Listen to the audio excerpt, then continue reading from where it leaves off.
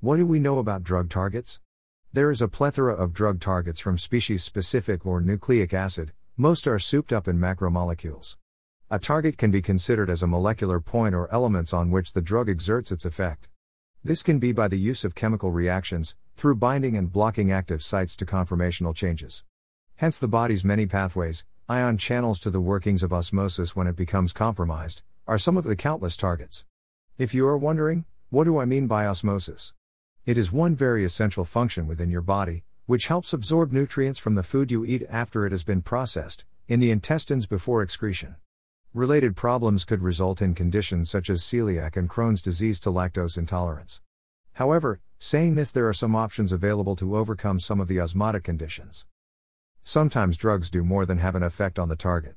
For instance, therapeutic products can also lead to drug-induced disorders, which in basic terms refers to drug withdrawal.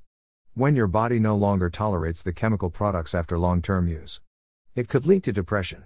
On the other hand, patients could become dose-dependent, or it can be related to drug-food to drug-disease interactions. In these cases, the effects may be easily adjusted, either by changing the drug, stopping it, or adapting the current dose. To be more specific, drugs aimed at kidneys when there is an insulin imbalance are conformable when the administered drug becomes less effective. The reason for this can be that the condition has worsened or the glucose balance is well maintained by the patient. And the prescribed prescription dose can be decreased, subject to regular checks. If we stop for a moment to think, our bodies are made of countless cells, each which have unique skills in their areas of the body, which are constructed out of chemical elements, performing complicated functions to maintain our systems to organs. The cell membrane to each of our cells is very unique and complicated in structure and function, with polar heads and hydrophobic tails helping our bodies to define specific spaces for reactions to take place in an aqueous solution, with other embedded proteins with attached carbohydrates to aid in effects. The organelles in the cells drive our systems and maintain homeostasis. Therefore, enzymes, receptors to genetic material can be considered as drug targets at a molecular level. You can start with a drug target when designing a drug-like element, to find the best possible fit when chemical elements form a desired molecule, before it is tried for best fit using modeling software.